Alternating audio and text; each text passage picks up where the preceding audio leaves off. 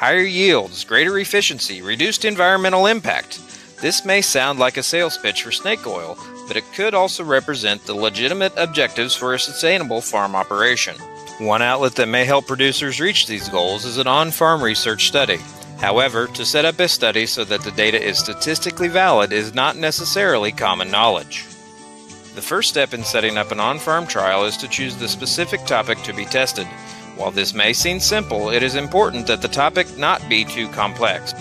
For example, a producer may be interested in how different corn hybrids react to increasing rates of fertilizer at different plant populations and planting dates.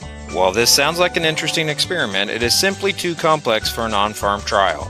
With 3 different options for each factor, there would be 81 different treatment combinations in a single replication. In this case, choosing one of the factors to study would be recommended. The next step is to choose an area of the field with limited variability. To successfully do this, prior knowledge of the field is a must. If variability in the field is not accounted for, you would not be able to tell if any yield differences were due to the treatment or simply differences in soil type, drainage, or some other factor unrelated to the treatment. This is a 36-acre field taken from the Web Soil Survey. This particular field only has 2 different soil types, although many fields can have much more variability than this. Soil type A is a fairly productive silt loam, while soil type B is a much less productive silty clay loam. If the field was simply split vertically down the middle into 2 different treatments, the results would be very misleading. Replication and randomization is a vital step in producing statistically valid data.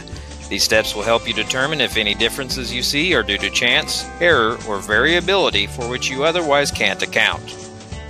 On-farm research can be a valuable tool for farmers. As new products and technology emerge in our ever-changing field, new questions and methods arise.